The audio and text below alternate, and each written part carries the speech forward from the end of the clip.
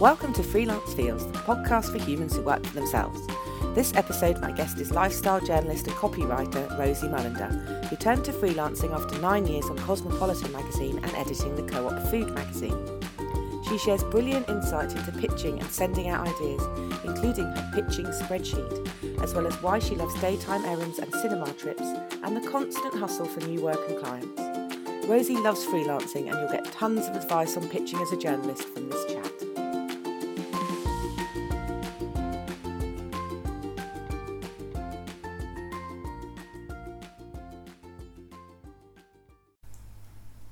Welcome to Freelance Feels, the podcast for humans who work for themselves. I'm here with Rosie Mullender, freelance journalist. Hi, Rosie. Hello. Can you tell us a little bit what your freelance is?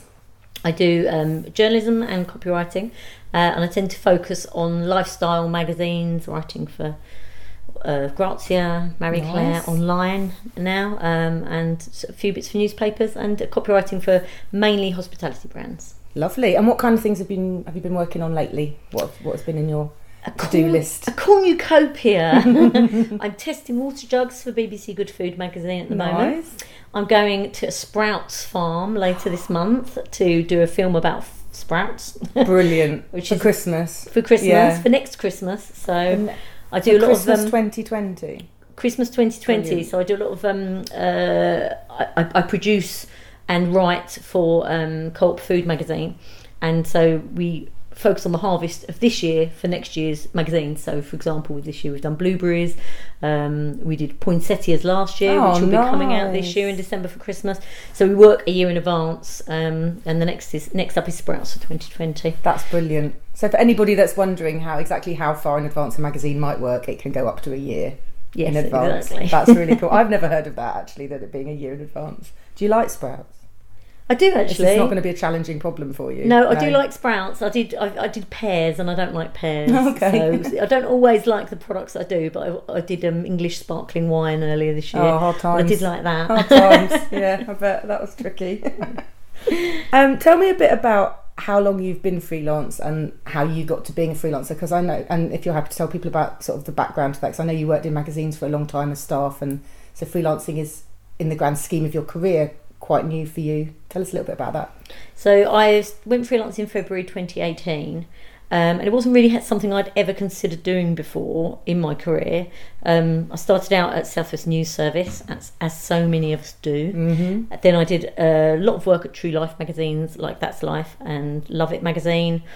Worked at Look for a little while, and then the bulk of my career I worked at Cosmopolitan magazine for 9 years. Then I moved on for a couple of years to being editor of Co-op Food magazine, which is why I still have contacts there. But I just found I'd got to that stage, which I think a lot of us will be familiar with, where you climb the ladder, but you're at a point where you're not writing anymore. You're just managing other people. Yeah. You're not doing anything creative. You're just dealing with spreadsheets, dealing with budgets. And I found I'd never particularly had this great dream of being an editor. I just found myself an editor, and I wasn't enjoying it. I wasn't enjoying managing people, not writing, not being creative. So I just sort of took the leap. I walked into work one day and just resigned. Oh my goodness. Which was probably a little bit foolhardy, but some people's hearts are going to be racing now, because they're going to be thinking, oh my god, I thought you had to plan for 6 months and put savings away and do this and do that. But sometimes it is just like a knee jerk, I think, for a lot of people, that they just say, right, today's the day, I've got to strike out on my own, like you did. It really was a knee jerk. But also I was in a very lucky position in that it took 7 months for a replacement to be found. So I was actually hired as a freelance and was able to set myself quite a good rate. Brilliant. So that I could then save up that buffer, which I'd sort of, in that knee-jerk moment, I hadn't really thought about. But I was able to save up a bit of a buffer so that if I couldn't make a go of going freelance, then I would be able to just have a bit of time to get used to it. Cool. And if it didn't work, I was going to give it 6 months, and if it didn't work, I was going to just look for another job. Yeah. But it has worked. It has worked so far. Not good. It's still quite stressful, but how do you find it stressful? How does that manifest for you? I think it's same fears for everybody. I think we all you look online and you see everybody worrying about chasing payments. not getting paid on time, hustling for work. I mean, the hustle is just unreal. You just have to it's constant hustle. Yeah. But at the same time, I think what we don't do as freelancers often is allow the quiet times to be unstressful, to enjoy the quiet times. That's so true. And I've really tried hard to learn to enjoy the quiet times and not get really stressed out when I haven't got work coming in. So if on a day when I haven't got anything going on and I'm panicking a little bit, I just think, right, I'll give myself 2 hours to pitch. I'll spend a couple of hours looking at the news, looking at websites like Science Daily to come up with ideas, and then I'll spend 2 hours pitching, and that's it. Then I'll work on personal projects. I'll go for a walk, I'll go shopping, I'll do some housework, I'll have a nap, I'll go to the cinema, and I just remind myself that I've had months where I'm working 6 a.m. till midnight. You know, I've had times when I've been working on the tube on my laptop to try and fit in the work I've got to do. So I think, well, those months can make up for these months. Yeah, like we forget to add up the hours, don't we? Like if you did like literally like a timesheet, you'd realise the hours over the month are more than adding up to a 9 to 5 and probably way more. Exactly. And you mentioned the cinema there, which is something you've mentioned to me before, and I absolutely love this. Rosie's thing where she goes to the cinema in the afternoon, which I think a lot of people, especially people in staff jobs, would be like, how indulgent. Oh, you see, freelancers, they just spend all afternoon at the cinema. But like, tell us a little bit about like why you do that and what it brings to you in terms of like why it's such a lovely escape. And also, I mean, obviously because you're juggling the time. If you've worked hard enough, you know, worked the night before, why shouldn't you go to the cinema the next afternoon if you're free? Well, I feel from my perspective, I am lucky in that I don't have children, and I know that makes it very different in that you do have times when you've got to, you're making dinner or you're collecting children from school. I know that's a very different scenario, but for me, I think if you're freelance and you haven't got the security of sick pay, you haven't got the security of holiday pay, you need to absolutely make the most of the freedom of being freelance. So for me, I can work whenever I like. So if I start work, sometimes I'll start work at 7 a.m. because I've woken up and I'll just be in my gym jams and I'll go to my desk and just do a bit of work so I'm feeling a bit motivated. And I might work till 10 p.m. or midnight even sometimes. But then I think, well, in that case, I can go out to the cinema in the afternoon. Yeah. Because I think psychologically, doing fun things when everyone else is at work is such a joy. That's so true. It's such a joy. It's such a good message. Yeah. It's wonderful. And I just think I would much rather spend 3 hours, assuming I haven't got a deadline at 6 p.m. that day, I'd much rather go to the cinema from 3 to 6 p.m. than work from 6 till 9 p.m. to make up those 3 hours. Because I find that working when other people aren't isn't as annoying as going to the cinema when other people are at work. Gives me pleasure. I find in that balance, I don't mind if my fiance's watching telly, being in the corner doing a bit of work, especially if I've been at the cinema and I know other people are stuck in an office. So this morning I walked to Borough Market. Oh, lovely. I had to go into town briefly and I stretched it out by going to Borough Market. I bought some vegetables for dinner. Yeah. And I walked along the river to come home because I just thought, well, if I was on my way to work and looking at the river, it was a beautiful view and it was nice and sunny, I thought I'd be so sad that I was going to an office. So the fact that I'm not going to an office, I really, really need to make the most of it. And it's those moments that I think are really essential if you're freelance. Because I think some people find it really helpful to have a lot of structure to their day. Like start at 9, have an hour's lunch break, finish at 6. But I personally think that the joy of freelancing is having that flexibility, being able to take 2 hours for lunch and making up the time some other time. I love that. Would you have advice for anyone who really feels like, if they feel guilty doing that or anything, would you just say maybe like, just try it and just really try and go for it? Because I sometimes think, well, I might go and do that and I still feel guilty like when I'm running errands or even if I go to the gym during the day. But would you just sort of say to people, just try it and try and make it a habit, because actually it can really be really good for your well-being to, like, you're flipping it on its head. It's brilliant. You're like being really cheeky with the way things could be, and I love that. I really would, because I think like I say, I have to try and keep in mind that the weeks where I'm very busy will make up for the weeks when it's quiet. So if you feel like you can't do that, maybe try it for 4. I have a weekly target that I give myself.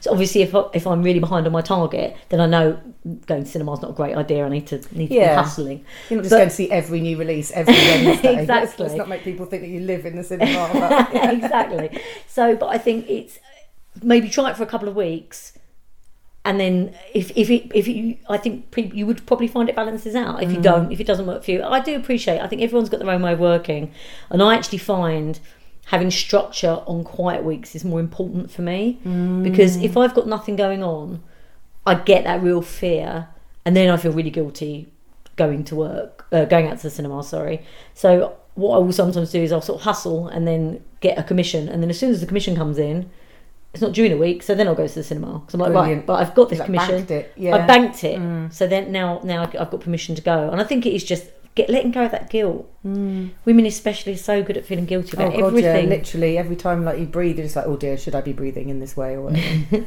Or should I be doing housework even? I think it's, I've got some free time, I better do the washing up. But let your other half do the washing up when they get home. You have a really great energy about being freelance. Like, I love when we meet up. Like, I feel renewed about being a freelancer when I talk to you. So how do you keep yourself buoyant, like when you are doing the hustling and you're sort of, trying to find new clients or new people to write for or work with? Do you do other things to try and make yourself sort of keep up? Would you say you're just generally quite positive because you love freelancing? I think so. I really love it. I think that comes from having got to a stage in my career where I wasn't able to be creative. So I think that contrast between managing a team, dealing with Excel spreadsheets, which I couldn't handle. I hate spreadsheets. Arguing over budgets, all those things which I really didn't enjoy doing. And then suddenly I've gone from sort of a few years of that to writing really fun articles that I think are helping people.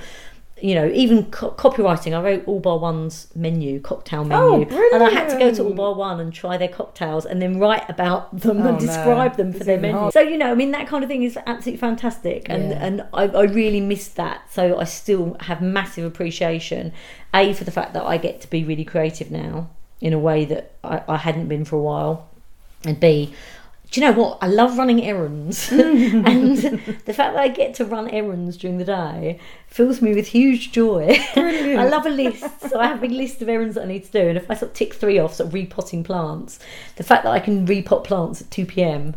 makes me incredibly happy. So I think, I don't know what the future holds. I don't know how things will pan out. I don't know if it will continue to go well. But at the moment, I'm absolutely loving the freedom. I'm loving the work I get to do. And I find the hustle energising. I think as well. I really enjoy coming up with ideas, and I know that we get silence so often. You get silence from people, or you get knockbacks. But I've got a spreadsheet for my ideas. I've got an ideas spreadsheet. Oh, tell me more about that. I love the sound of that. I've got so many. The irony of me leaving a full-time job partly because I didn't like spreadsheets, and now I've just got a spreadsheet for everything in my life. I've got a spreadsheet for everything, but one of my spreadsheets is a pitching spreadsheet. And I will say I have all the ideas written out on one document, and then I have an Excel spreadsheet with the idea, who I pitched it to, and the date. And then I know to leave it a week to follow up and say, do you definitely not like this idea? And then I will go to the next, and I'll write a list of who I want to pitch it to, in what order I want to pitch it to those people. So if I get a knockback, and I'll email someone after a week and say, or 2 weeks, and say, I assume this idea is not for you. I'm going to pitch it to someone else this afternoon. And if they don't get back, then I'll pitch it to the next person on the list. But I have ideas. If I get an idea and I think I know this is a good idea, I've got some ideas on my list, and there are 10 people I've sent it to, and it would be no, yes, no reply, no, and I will pitch it until I find someone that will buy it. And I'm because I've got the spreadsheet, I use it because I'm quite organised about it. I try not to get despondent. I just think do it methodically, and I will try and if I'm having a pitching day, I'll try and send sort of 4 or 5 pitches, or I'll look through my pitching list at something that hasn't sold yet, and I think, right, can I repackage that? Is there anything in the news that means I can hook it on? Yeah. So I've always got ideas, or ideas that have been. I write for Australian magazines sometimes. Oh, nice. So maybe if an article I've done from Australian magazine has been published a little while ago, I can rewrite it for a British market. Like a celebrity does something, and you suddenly like, aha! Absolutely. Thank you. Insert name of celebrity. Exactly. Now I can hook my idea on something. Absolutely. Yeah. Sometimes I'll even, I wrote an idea about I love clutter, and I just thought I've got such a passion for clutter and not throwing things away. I thought next time Marie Kondo does anything, I'm going to pounce on that. And I had to wait 6 months, and she had a TV show coming out, and I was like, right. So, but the idea was on the list. That was always in my head. So I make sure that all the ideas I have are always in the back of my mind somewhere. That is brilliant. And I just scan through the list, and then go to different websites to come up with new ideas. Yeah. But in terms of finding, because a part of our job very much is like finding new people to pitch to, then finding the contact there, and then building that relationship. Do you find it like? I can imagine you're the kind of person that finds it quite a fun challenge to be like, well, I will find an email to that person and I will build a relationship with them. But it's quite like you've got to kind of like almost toughen your heart a little bit up to like, it's very personal when you're pitching out something it's your idea and you think it's great. Not you personally, one thinks it's great. And then the silence or whatever, and you're kind of like, well, hold on a minute, that was my little seedling of an idea. But does having the spreadsheet help you like rationalise the emotions of having ideas and pitching and finding new contacts, because you can almost see the journey that your pitch is going on rather than thinking, I can't even remember who I emailed it to. Absolutely. I really think it does. I think it's almost like when you read about authors who were rejected by J.K. Rowling being rejected by loads of people, obviously comparing myself to J.K. Rowling, but it gives you that, when you see that another idea that you loved was rejected by lots of magazines or newspapers and then was eventually taken up, it's really heartening. You think, no, this, if I plug away, it will happen. Yeah. Or maybe it's just not the right time. Maybe if I wait 6 months for that hook to come along, it will happen. So yes, it helps rationalise it. I think it's really easy to get really upset when people reject ideas, especially like you say, if it's something you're really proud of, or especially if it's something really personal. Yeah. I do sell quite a lot of personal stories. Oh yes, I want to talk to you about my life. This. Yeah, because I'm the same. Like me and Rosie, I think in our group of freelance friends, probably the two that. I think you picked me to the post, though. You've written probably more. I've written absolutely tons. Yeah. Tell us the kind of things you've written as like a sort of emotional first-person pieces, and then how obviously how that comes. Because I guess as a freelancer, you're then sat at home with the emotions of having written that, and/or the emotions of seeing it in print or online. Whereas when you're in an office, at least you've got the sort of buffer of going, "Oh no, everyone, it's online! Look!" How do you like deal with all of that? I think I've always been quite confessional in a lot of the things I write, so it's never really bothered me, to be honest. I think the only time I've ever kind of regretted being confessional is when I did an article in the Daily Mail about a breakup, and it came out on my birthday. And all as you can imagine, the comments were quite, the comments were really, really harsh. And but apart from that, I've mainly found I've only had really good feedback. So I think. So I've just written an article about being a kidult at Christmas. So because I am basically a complete child when it comes to Christmas and don't pull my weight at home, even though I'm 41. I cook the Christmas lunch. I've like reverted into like mumhood, not mum, but as in our mums. Not like being a mum, but yeah. No, I tried it once, but I'm not doing that again. Your life is all about Christmas at the moment. I love Christmas. Yeah. See, she's thinking ahead. That's another thing. You've got to think ahead to your and I guess not just in journalism, but with anybody who's freelance, you've got to be thinking, well, hold on, that company might be talking about who they're going to have in for their next spring project or whatever. You're always thinking like there's two examples of Christmas there where you're clearly thinking what's going to be happening in 1 month, 2 months, 6 months. That's really important, isn't it? But yeah. And I think as well, thinking outside the box in terms of what, I hate that phrase, sorry, thinking differently about the kinds of features where your feature could sit. So, for example, I recently pitched an article about my mum and I have been to Venice together over 10 times. We've been without our partners and really sort of grown together, going through these trips to Venice and really bonded. But a magazine has taken it as a Valentine's Day story. So it's like an alternative Valentine's Day story. So I pitched it for Mother's Day, but they said, no, this is lovely Valentine's Day because it's City of Love, but it's actually a love story between you and your mum because you've bonded over it. So I'd never thought of pitching it like that, but again, that's something that could be, if I thought about it like that, I could have nosed it for Valentine's Day myself. Yeah. So I think it is, again, it's that thing of having, like with the clutter idea, it goes against what Marie Kondo is saying. So, and that is the thing as well, isn't it? Look, most places want the alternative view. They don't want someone going, oh, I love Marie Kondo. They want someone going like, Yeah, Sod Marie I Kondo. can't bring myself to throw anything away. I'm yeah. not throwing anything away. I don't want to roll my socks up in the drawer. I want them to be disarrayed or whatever the word might be. Exactly. And I think I don't mind being personal. I think the problem is that I'm going to run out of things to talk about. Never. I don't think you would. Maybe not, but it's quite cathartic though, isn't it? Sometimes I find it anyway. Like writing about myself, I find actually quite. Like I used to write diaries when I was younger, and I suspect you did, but don't correct me if you didn't. No, but I did. You did, yeah. And it's almost like someone's given me permission to like share what always had to hide in a book in the drawer. And now I'm like, oh great, I'm allowed to tell the world how I feel about this thing. It's like quite a release. And I think it's helpful. I think the key thing for me, genuinely, the reason I got into magazines. So you see, one of my bugbears is films where you've got a girl who works for like a trashy magazine, and she's desperate to work for the New York Times, and this job on a women's magazine is just a stopgap until she does proper journalism in inverted commas, I find that really offensive because when I wanted to get into journalism, I really, Cosmopolitan was my dream job. I really wanted to write entertaining features that were helpful and supportive as well. So when I was growing up, I was constantly reading articles. I just desperately was sucking up all the articles I could in magazines like Cosmo to find out how to deal with things, how to deal with careers and boys, and and I've written about things like domestic violence and interviewing political leaders. And I think for me, I want to be able to help people by holding up a mirror to their experiences and giving advice on different things, because that is what I enjoyed. I used to love agony aunt columns. Oh yes, love them. Still do. I've written to loads of them. Have you? I've had loads of agony aunt problems. You have them published. I've had, so I had, Oh, I think nice. I had one published in Cosmo before I worked there. I don't think I ever confessed it at the time. Brilliant. And one in You magazine. Irma Kurtz helped me out once.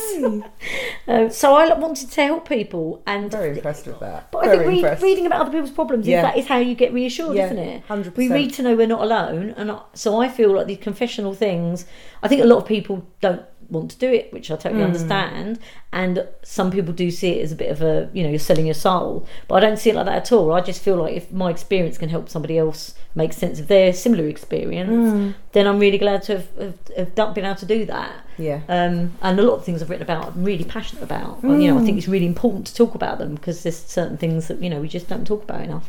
Definitely. So. Good. I'm glad you said that, because I feel the same way about it, and it's almost like you do sort of think I'm just doing it because I want attention, and it's like no, I genuinely, I used to always think I want to be the girl in the magazine that I'm reading because I like what she's written, and now I don't feel quite as stupid for feeling the way I feel about something and all that kind of thing. I think the key is to be true to yourself, because also if you are a confessional journalist, if you twist things a bit in order to fit a brief, then later on you're writing about a similar subject for somebody else, you're going to get yourself in a whole world of mess. So my one rule has just always been stick to the truth.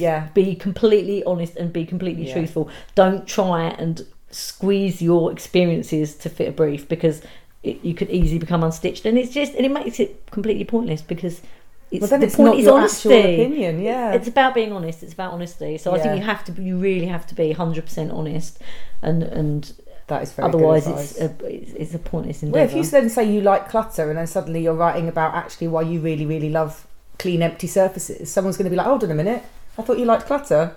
Yes. And then you put on Instagram, actually, here's all my neat, the flat room is very, very neat. See, I wouldn't say it was clutter, I'd say it was like things, but that's because I like lovely clutter. Things. I love things.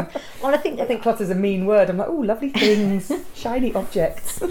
I'm exactly the same, like a little magpie.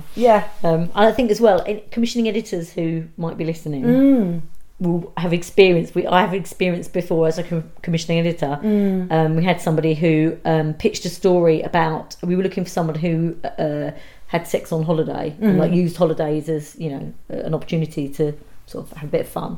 And then another time we were looking for somebody who was sort of had decided to be celibate for a couple of years, and the same person who we'd written about as someone who goes on holiday to have sex, pitched themselves as somebody who decided to go celibate for a couple of years over the same period. And it's like it's impossible. We're like and I think having experienced that as a commission editor, I just think it's not a good look. So because this can sometimes be your one chance, and I guess for people who aren't journalists, it's still your one chance often when you email and you know, we say commissioning editors, but people often say clients and stuff, don't they? That's your one chance when you're emailing them to like hit the spot and say, I've got something that you might want. And if you've got something they might want, that's then, there's a classic in journalism, I think, and tell me what you think about this as well, but where you email someone and you've got an idea and they say, oh, we did that last week. Like, how important do you think it is to have read or read up on the client you're going to approach? So maybe if you're, you know, emailing someone for contract work or copywriting work or journalism stuff, like articles, is it like really, really important that you know who you're emailing and you've checked the publication, and do you do a lot of your homework in that respect? I think everyone needs a subscription to Readly. Yes. Readly I find completely invaluable. You have good tips for actual websites. I'm loving this. Oh, Readly's nice fantastic. Yeah. It's $7.99 a month, kids, but it's got all the magazines on there. And I think I haven't got time to read all the magazines. Too busy reading Science Daily and blooming Daily Mail sidebar shame to come up with feature ideas to be doing that.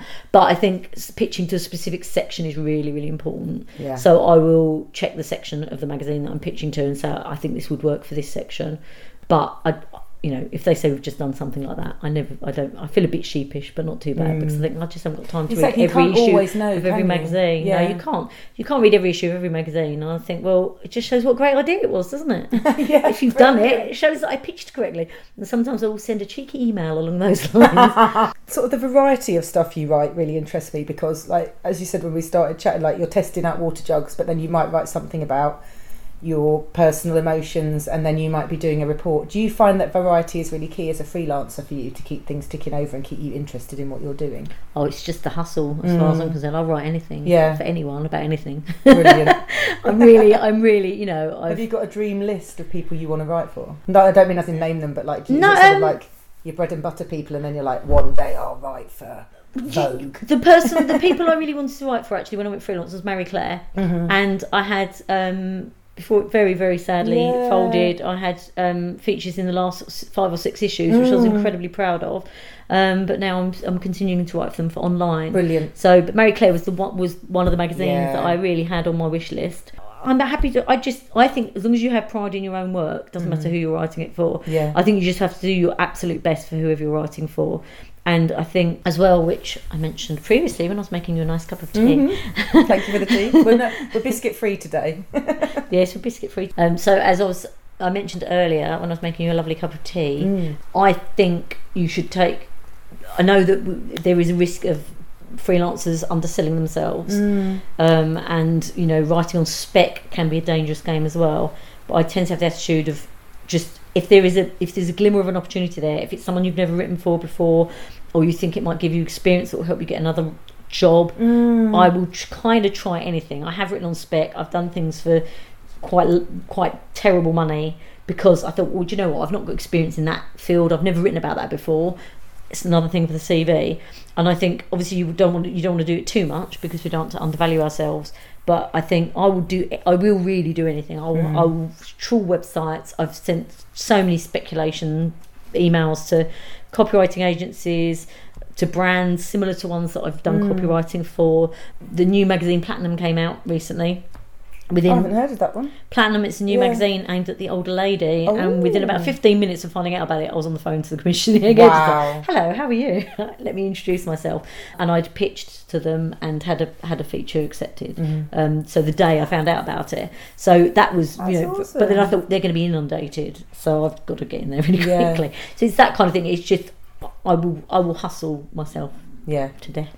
I love that though as well, because I think a lot of people probably see someone like you as an example doing like sort of a range of work, and then like, well, how did Rosie get in with Platinum? And you're like, well, because you went for it and you found out who to contact and you didn't hang around. It's like you went for it, you just went go. I quite like the idea of writing for them. I'm going to contact them as soon as possible.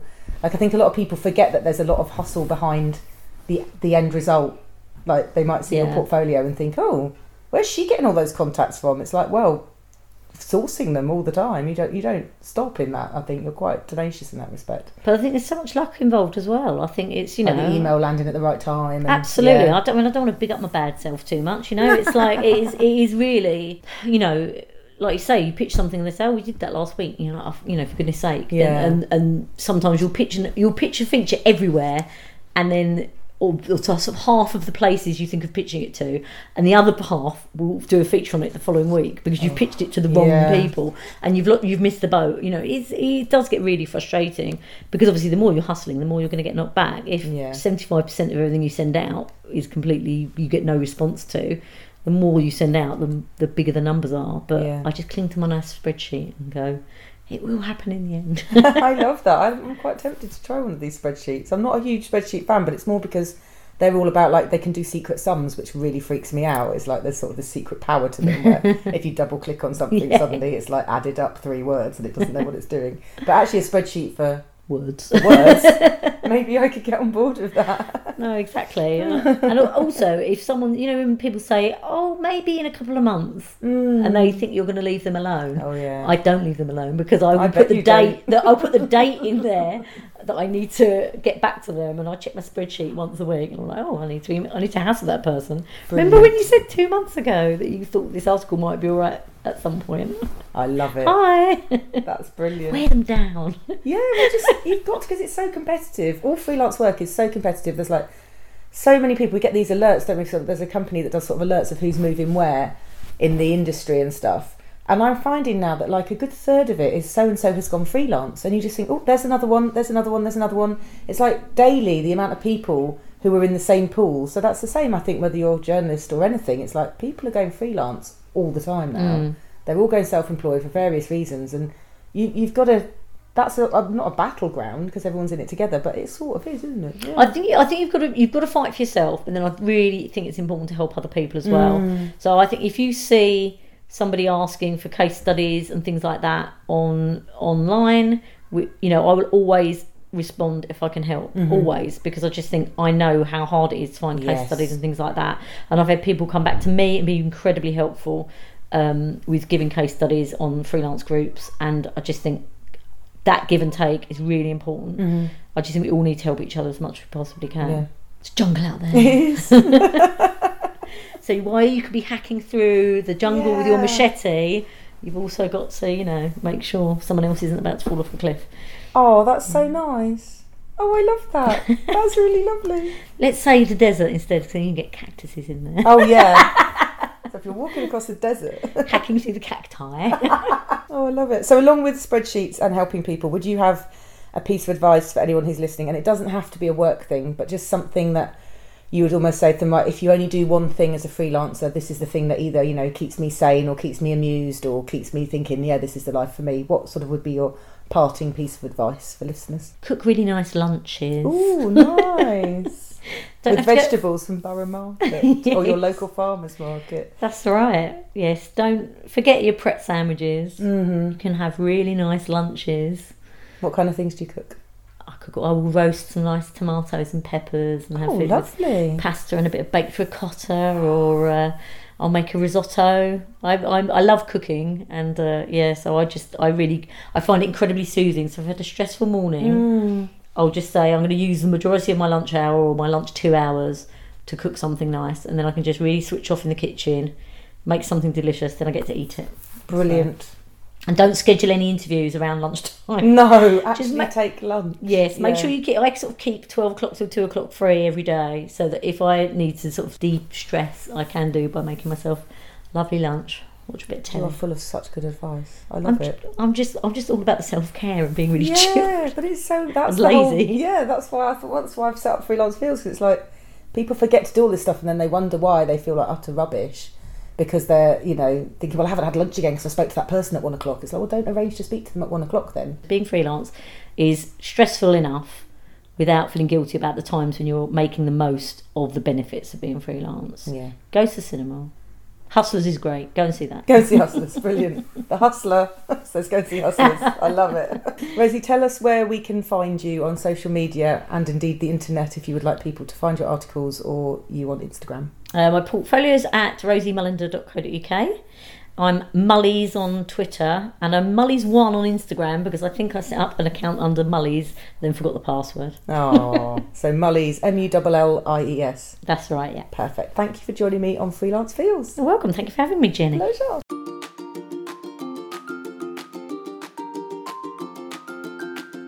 Thank you for listening to Freelance Feels, the podcast for humans who work for themselves. If you've enjoyed Freelance Feels, please do rate it on Apple Podcasts or Spotify. And if you would like to know more about Freelance Feels, you can head to freelancefeels.com or on Instagram at freelance_feels.